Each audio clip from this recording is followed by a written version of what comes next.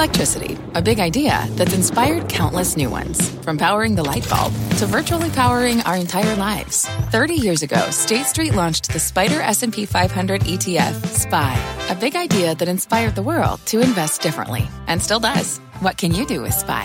Before investing, consider the fund's investment objectives, risks, charges, and expenses. Visit ssga.com for a prospectus containing this and other information. Read it carefully before investing. SPY is subject to risks similar to those of stocks. All ETFs are subject to risk, including possible loss of principal. Alps Distributors, Inc. Distributor. I'm Deirdre Boza, and you're listening to CNBC's Tech Check. Our show is live weekdays at 11 a.m. Eastern. Listen in.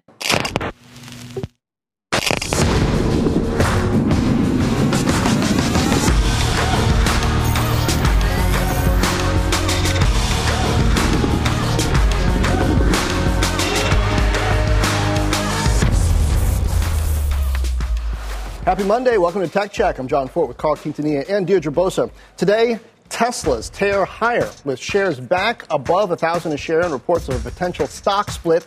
We've got Morgan Stanley's Adam Jonas to break down the space. Plus, the slap felt round the world, what Apple's Best Picture win could mean for streamers and the stock, and social media's growing role. And finally, cybersecurity companies and risks in focus with the conflict in Ukraine. We will talk outlook for the sector with the CEO of Cloudflare this hour. Dee? First, breaking news from Washington. Crossing right now, President Biden unveiling his budget proposal for 2023. And Elon Moy's got those details for us. Elon. Good morning, Deirdre. President Biden's budget includes $2.5 trillion in new taxes over the decade targeted at corporations and the wealthy. His plan would raise the corporate tax rate to 28%, tighten international tax rules, repeal key tax breaks for the oil and gas industry, increase the top individual rate to 39.6%, close the carried interest loophole, and end the benefit for like-kind exchanges. There's also, of course, a new 20% minimum tax on those worth $100 million or more that covers both regular income and unrealized gains.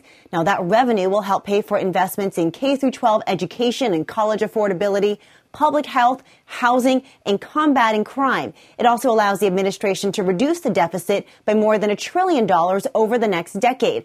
But the White House is also setting money aside for another go at a Democrats-only tax and spending bill that would focus on cutting costs for households and expanding the productive capacity of the economy.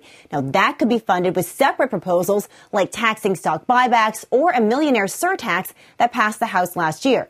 Now, if the White House budget were to pass, the administration estimates GDP would grow 7.6% this year and 5% next year before settling around 4% for the rest of the decade. The unemployment rate would dip to 3.6% next year and hover around 3.8% in the long run. The White House also projected inflation would end up at just 4.7% this year, then moderate to 2.3% in the following years. Now, if that sounds kind of rosy, the administration did caution that the forecast was made in the fall before the crisis in Ukraine. Officials acknowledge that is likely to keep energy and food prices higher for longer. But overall, guys, the White House said that fiscal responsibility is one of the key priorities in their budget. Back to you. All right. A lot of moving pieces there, Elon. We're going to count on you to keep us honest. That's our Elon Moy in Washington. Meantime, we'll start today's feed with Tesla. Shares, as you know by now, up 35% in just 2 weeks. And the news today, the company is proposing a 5-for-1 split. COVID lockdowns in China are pausing production at the company's Shanghai factory for at least 4 days. Elon Musk tweets he now has COVID. And on top of that, reporting that Musk is at war with the SEC and NHTSA. A racial discrimination lawsuit is moving forward against the company on behalf of more than 4,000 current and former employees. Is that all enough to keep track of? Let's bring in Adam Jonas, Morgan Stanley's head of global auto research. Adam, welcome back. Always good to check in with you. Yeah. Hey, Carl, thanks for having us. Your overall point in your writings last few weeks has been Tesla's a must-own, but you continue to warn about dealers especially who you think are beginning to tamper with the consumer's ability to keep up with prices. How can both things be true? Well, it's interesting when Elon Musk and Tesla went state by state to try to get the ability to go direct to consumer. At the time, a lot of folks, including a lot of dealers, thought Tesla, they're just, a fly. They'll go away over time. You'll see.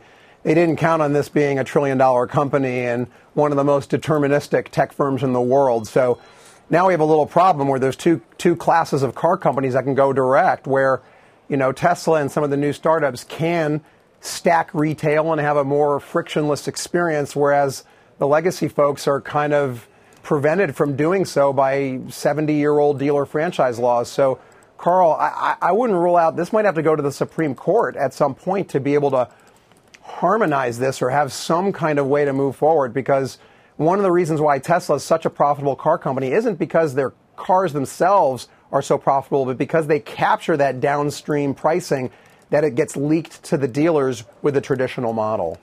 Right.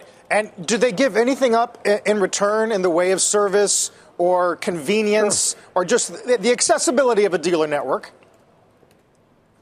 Listen, first I want to acknowledge the dealers have the laws on their side, so they're just operating, in a legal way, in a way that's been constructed. The downside for Tesla going direct historically was they had to make those investments, the stores, the service centers, and particularly in the early days, and even now, there have been some problems. Tesla's electric cars tend to not have many things that break, but when they do, you might have to wait a while, schedule your appointment. That's where some of the flaws in the system have come out. But over time, Tesla has been able to work through that, and I think we could agree on this program. They have the capital and the capability to continue to address those issues. There's no going back in terms of a franchise. Yeah, so I wonder, Adam, you said that this could go all the way to the Supreme Court as sort of the legacy players look at this model and all of the benefits that you just laid out. Do you think that that's something we're going to hear more about? How does that happen? When does it happen?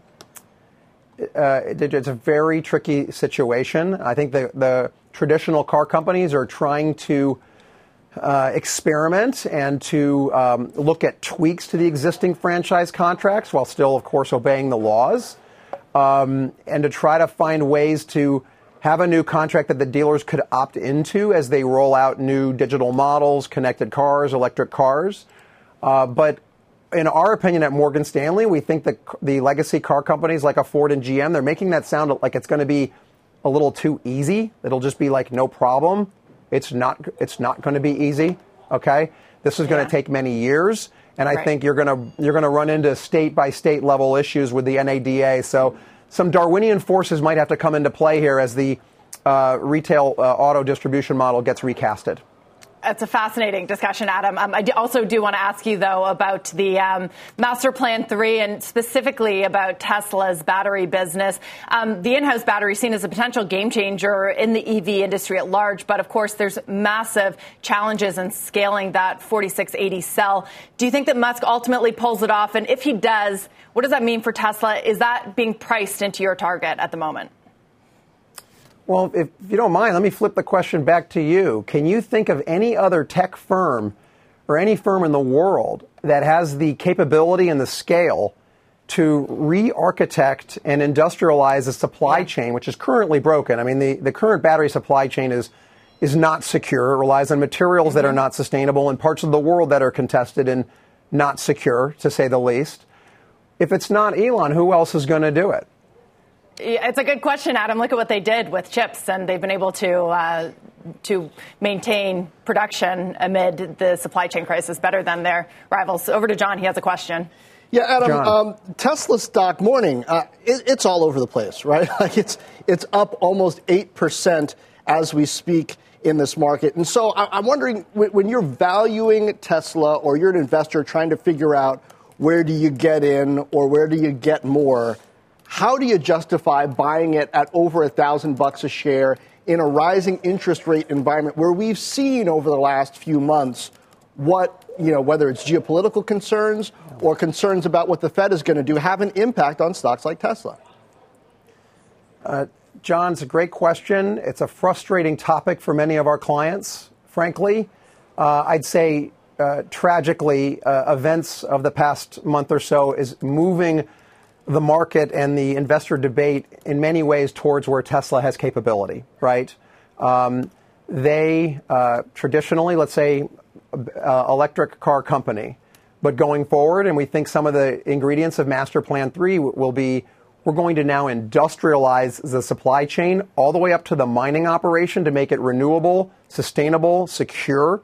Energy security equals national security. And then downstream, thinking of the car as part of a mobile grid, Internet of Power, Internet of Energy, whatever you want to call it. So the parts of the Tesla portfolio, including stationary storage, that historically didn't get a lot of attention, are going to get an unbelievable amount of attention going forward. So, John, look, it's frustrating because people are still solving for car, but you have EV infrastructure, power, sustainable supply chain. Elon and Tesla, they're the architects of the renewable infrastructure, and that, I think, is what's going to maybe change the definition of the TAM in a way that investors didn't contemplate before. Okay, so what else does Elon need to do with the stock where it is right now, whether it's M&A, whether it's financial structure, to make the most of this so that investors can feel all the more confident in his ability to take the value of the company up from here? So, John, Tesla, we say at Morgan Stanley, they've had the Model T moment, right? The Model 3, the Model Y. That was the proof of concept at a form factor that could scale to a degree, right? But what they have not had the moving assembly line moment yet, right? So when the Model T came out in 1908, John, the average price of a car was $80,000 in today's dollars. The Model T moved that to $25,000. But it wasn't until 1913 when the moving assembly line, which was a manufacturing innovation, right, John, that got the price of a car eventually down to $3,000 a car in today's dollars. So not $80,000, but $3,000. So I think that the Tesla that we're going to see that will be unveiled over the next year or so, and perhaps hints of it in the Plan 3, will be we're now going to industrialize at very, very high scale, 5 to 10 plants, making 1 to 2 million units each, and making cars and architecting the fuselage of the car and the battery and the ecosystem in a way that had not been conceived before. The risk to other parties, John, is that if you're in the battery business or the EV market business right now, you might be doing obsolete technology and obsolete IP. Time will tell, but maybe it's the ones that are waiting and watching what Elon and haven't dived in yet. Maybe that second mover advantage might be on display. Wow. Fascinating time. Finally, Adam, the white space between your enthusiasm for Tesla and your skepticism of GM Ford has been notable for a while. But of the two, and obviously it's going to be difficult given the challenges you've outlined, but which has the better chance of closing that space? I think they both Ford and GM bring something to bear. I really admire what Jim Farley is doing in terms of going, rethinking the dealer and the distribution pipeline, and experimenting and trying some things like the Mach-E and the Lightning. We think they'll struggle to make these products, and they're probably working on different iterations right now, but kind of keeping the irons in the fire. What Mary Barra and GM have done, trying to go vertically integrated earlier and to try to secure that supply chain in the United States, also very admirable. I'm not at liberty to say which one's going to, I could come up with scenarios where they both succeed or they both don't succeed. I just worry that that combination of internal combustion profits, which are very, very high and going to be around for many years to come, that the cost of that capital is extremely high, and it's being invested into technology that I unfortunately think might prove to be obsolete over time. Doesn't mean that they can't survive and be a part of the future, but I think our message to investors is you have to take your medicine and kind of get that Tesla vaccine in your portfolio to be able to take risks elsewhere. Right. Adam, we love getting your guidance. And by the way, just the color and entertainment factor of your notes lately has been stellar. So thank you for that. Really I don't know if that's a compliment, but thanks for having us. It is. Take care. Thanks, Adam. We'll see you soon. We didn't get a chart, though, this time. One benefit of seeing Adam from his work-from-home studio. Meanwhile, are rising interest rates really a risk for tech, or another positive sign for the bulls? Plus, Bitcoin crossing back above 47K. Tech Check is just getting started.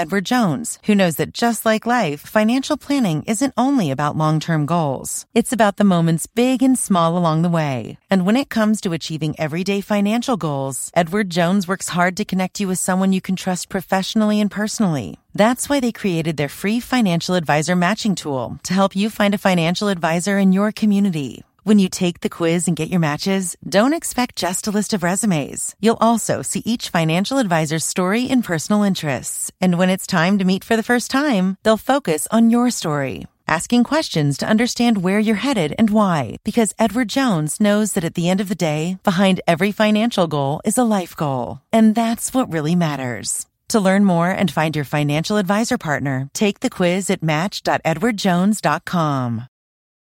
Support for this program is provided by Chevron. Demand for energy is projected to continue rising in the future. To help keep up, Chevron is increasing their U.S. oil and gas production, and they're innovating to help do it responsibly across their operations, including their Gulf of Mexico facilities, which are some of the world's lowest carbon intensity operations, helping supply energy that's affordable, reliable, and ever cleaner. That's energy in progress. Learn more at chevron.com/meeting demand.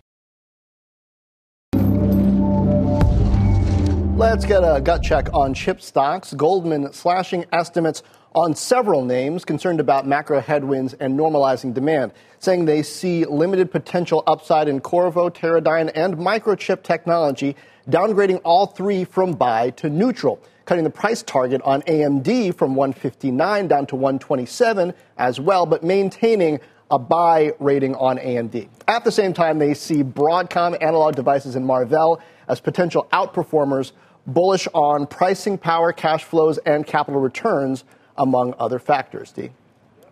Turning to markets and the NASDAQ currently outperforming the other major indexes. Our next guest says that while tech stocks have been weak in the current period, they actually do quite well relative to the market before and after rates start to rise quickly. So could a big rebound be ahead? Here to discuss, Bespoke Investment Group co-founder Paul Hickey. Paul, good morning. It's great to have you.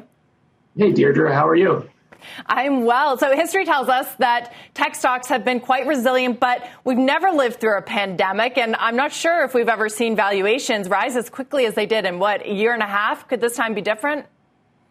Yeah, so I think John in the last segment with Jonas had a good question. How can Tesla be doing so well in this rising rate environment? But when you look back historically, tech, which is considered, one of the growthiest sectors in the market, everyone thinks, okay, rising interest rates are going to be negative for the sector.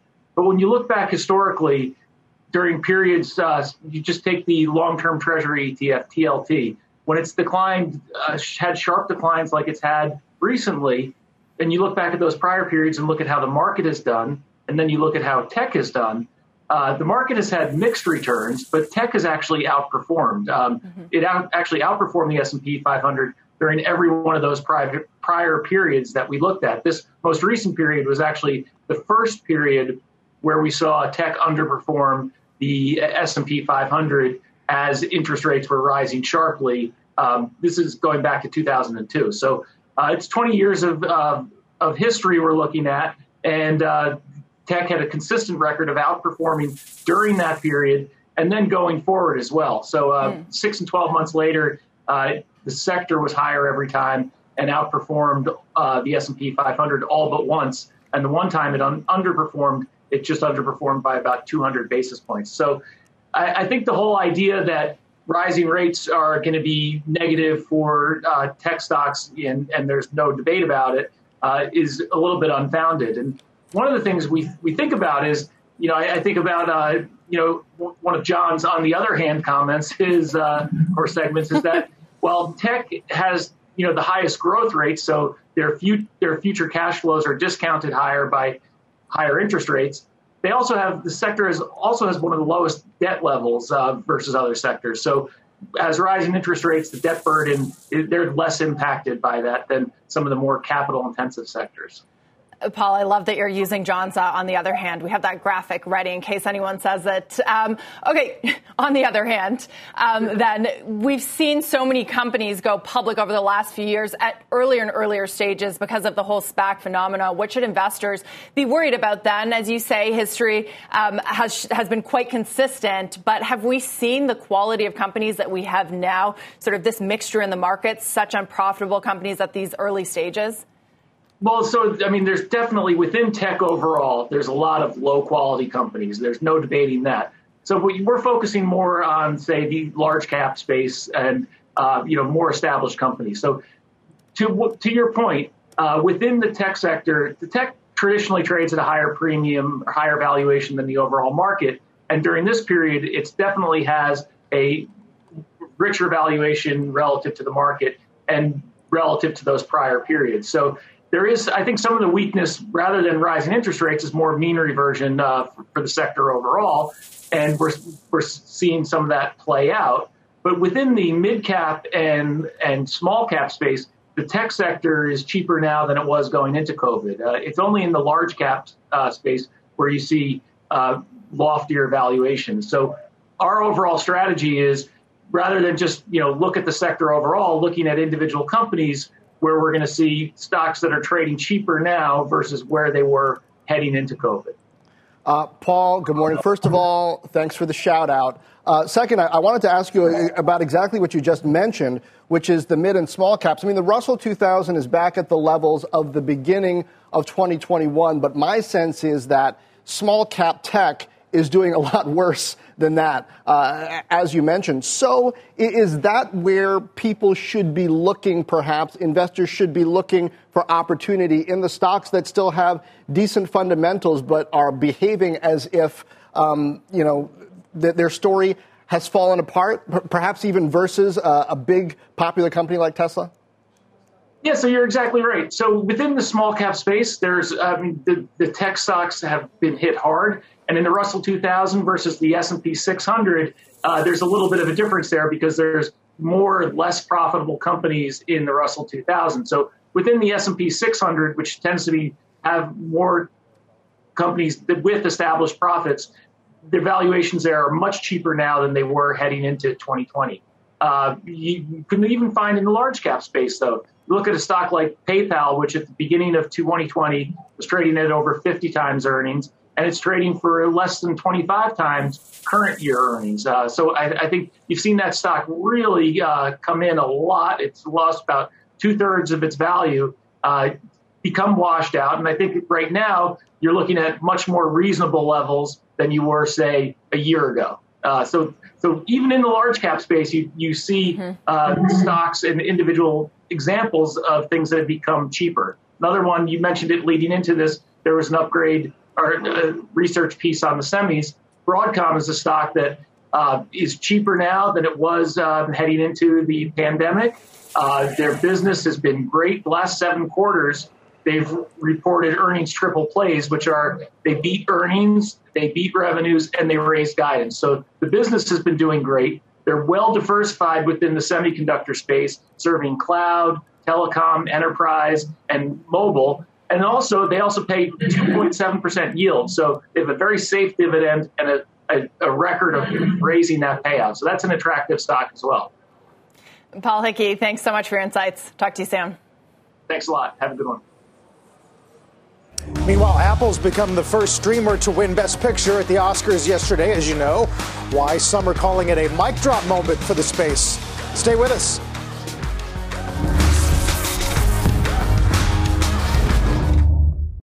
Support for this program is provided by Chevron. Demand for energy is projected to continue rising in the future. To help keep up, Chevron is increasing their U.S. oil and gas production. And they're innovating to help do it responsibly across their operations, including their Gulf of Mexico facilities, which are some of the world's lowest carbon intensity operations, helping supply energy that's affordable, reliable, and ever cleaner. That's energy in progress. Learn more at chevron.com/meeting demand.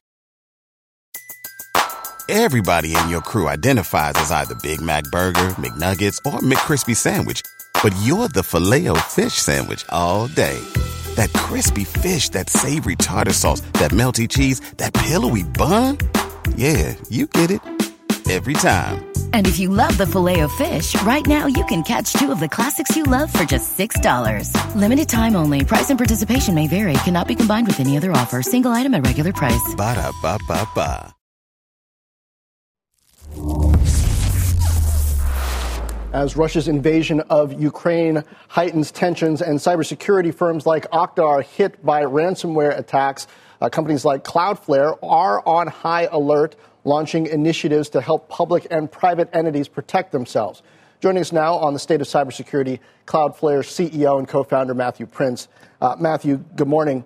I'd actually like to start on the state of M&A. You guys bought Area 1 Security about a month ago that deals in email and phishing security, about $162 million, I believe. What can you tell us about the M&A environment right now, companies' willingness to sell and perhaps take stock as part of the payment?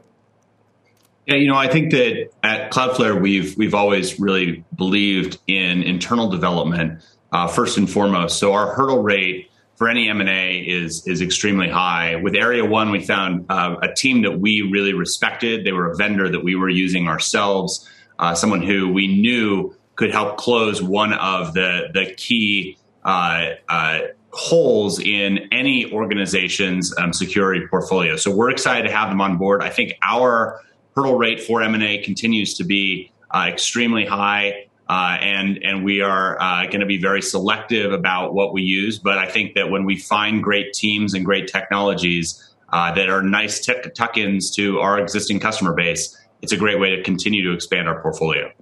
And what's the lesson of the Lapsus cyber attacks, and in what way is that shifting the ask from clients on either what they're concerned about or what you're messaging about how they need to be protected?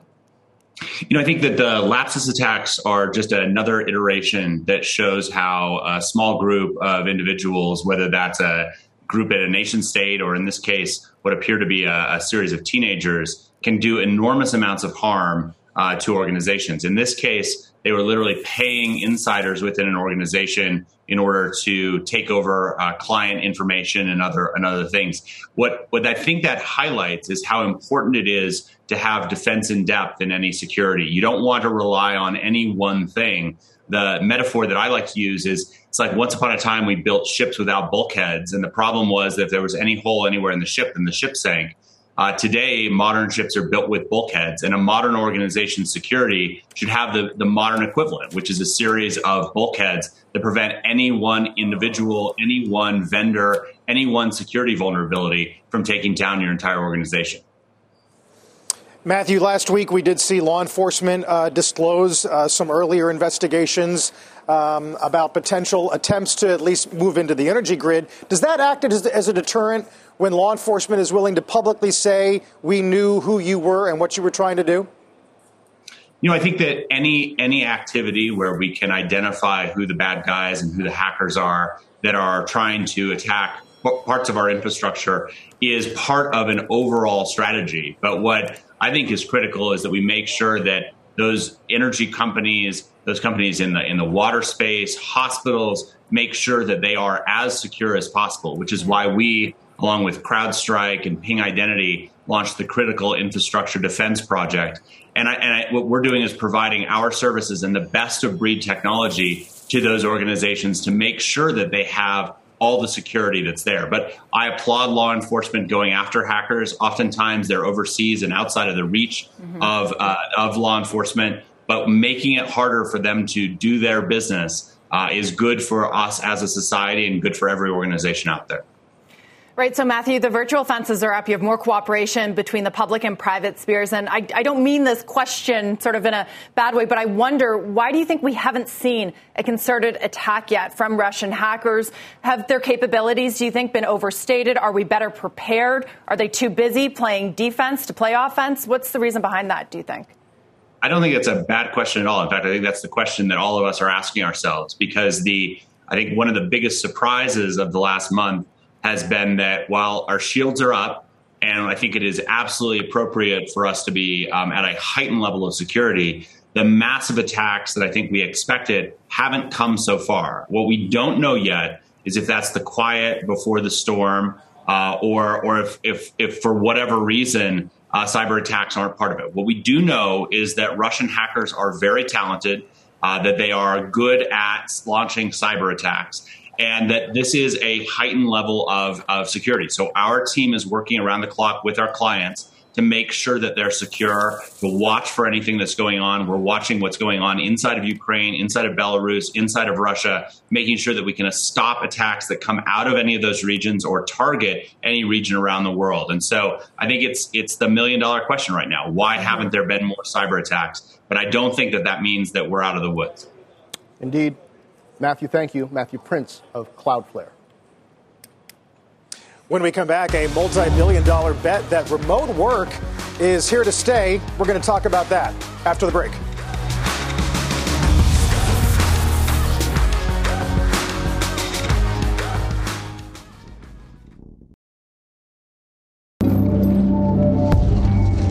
Welcome back. Let's get a gut check on HP Inc. announcing today they're acquiring communications equipment company Poly for $1.7 billion. This is arguably a bet on hybrid work sticking around. Poly makes hardware for video conferencing, headsets, conference phones. Although a lot of that tech is levered to offices, the stock is up almost 50% right now, but it actually peaked way back in 2018, hasn't come close to hitting those levels since. You can take a look at some hardware stocks, Logitech, Sonos. Let's see, Logitech is about flat. That's a consumer name, large market cap. Sonos a bit smaller, up 13%, perhaps in sympathy. Roku, I don't know if you call that hardware exactly, Carl, but, perhaps some sense of the M&A that might happen here. I think of Poly as being sort of a corporate purchase play, and it's interesting to think what might happen in that space, I guess, given Logitech is coming at it from the consumer side, Poly from the corporate side. Yep. It was interesting to talk with Enrique about those very dynamics, and we'll see how much of it reverses or normalizes. Speaking of remote work, check out Zoom, up 20% since mid-March amid the rebound in those growth names. It's more than 70% off the 52-week high, though, as you know. A long way to go to those pandemic highs as we're at session lows on a pretty weak 2-year note auction. We're back in a moment.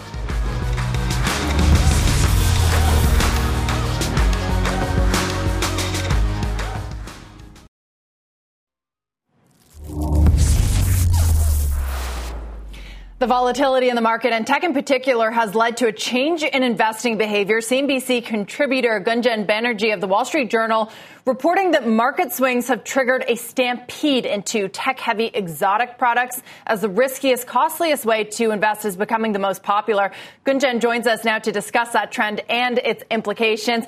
Good morning to you. One of the most actively traded products is the TQQQ. It's designed to triple the daily rally of the NASDAQ 100. So how are retail investors using it, Gunjan?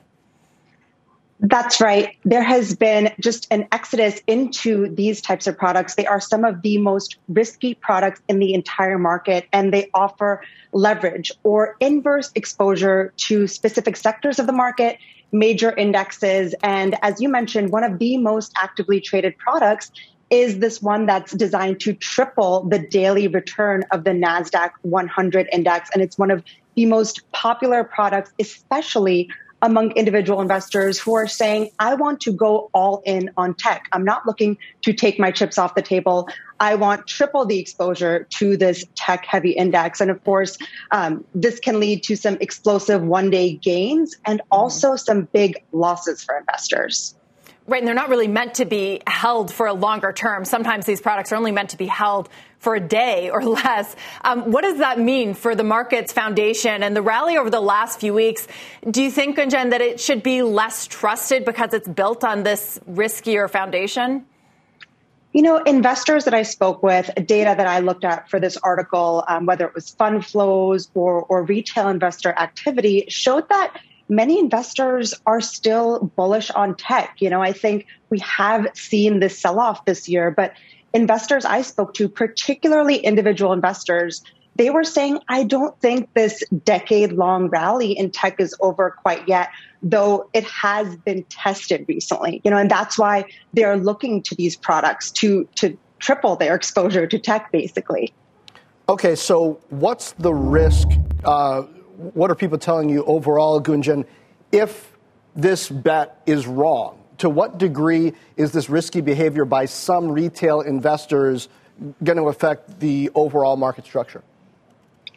Over the past decade, we have seen times where investors have pointed to ETF activity or options activity as a source of exacerbating volatility. I think in this case, one of the biggest risks is for investors themselves. I spoke to a 25-year-old individual investor who's worked at Chick-fil-A, who's worked at Starbucks, and he poured $15,000 into TQQQ, this triple leveraged bet on the NASDAQ 100 index. The risk for investors like these is that holding the ETF for long periods of time doesn't work out the way that they think they will. Investors are turning to these as kind of lottery ticket-like bets on the NASDAQ and tech stocks, and you may not win the lottery. Yeah, putting it lightly. Gunjan, thank you so much for being with us today. Talk to you soon. Thank you. We are just 2 days away from CNBC's Healthy Returns Summit this Wednesday, where some of the sharpest minds in healthcare will discuss the post-pandemic reality. You can find out more by scanning the QR code on the screen or going to cnbcevents.com/healthyreturns. Tech Check is back in just a moment.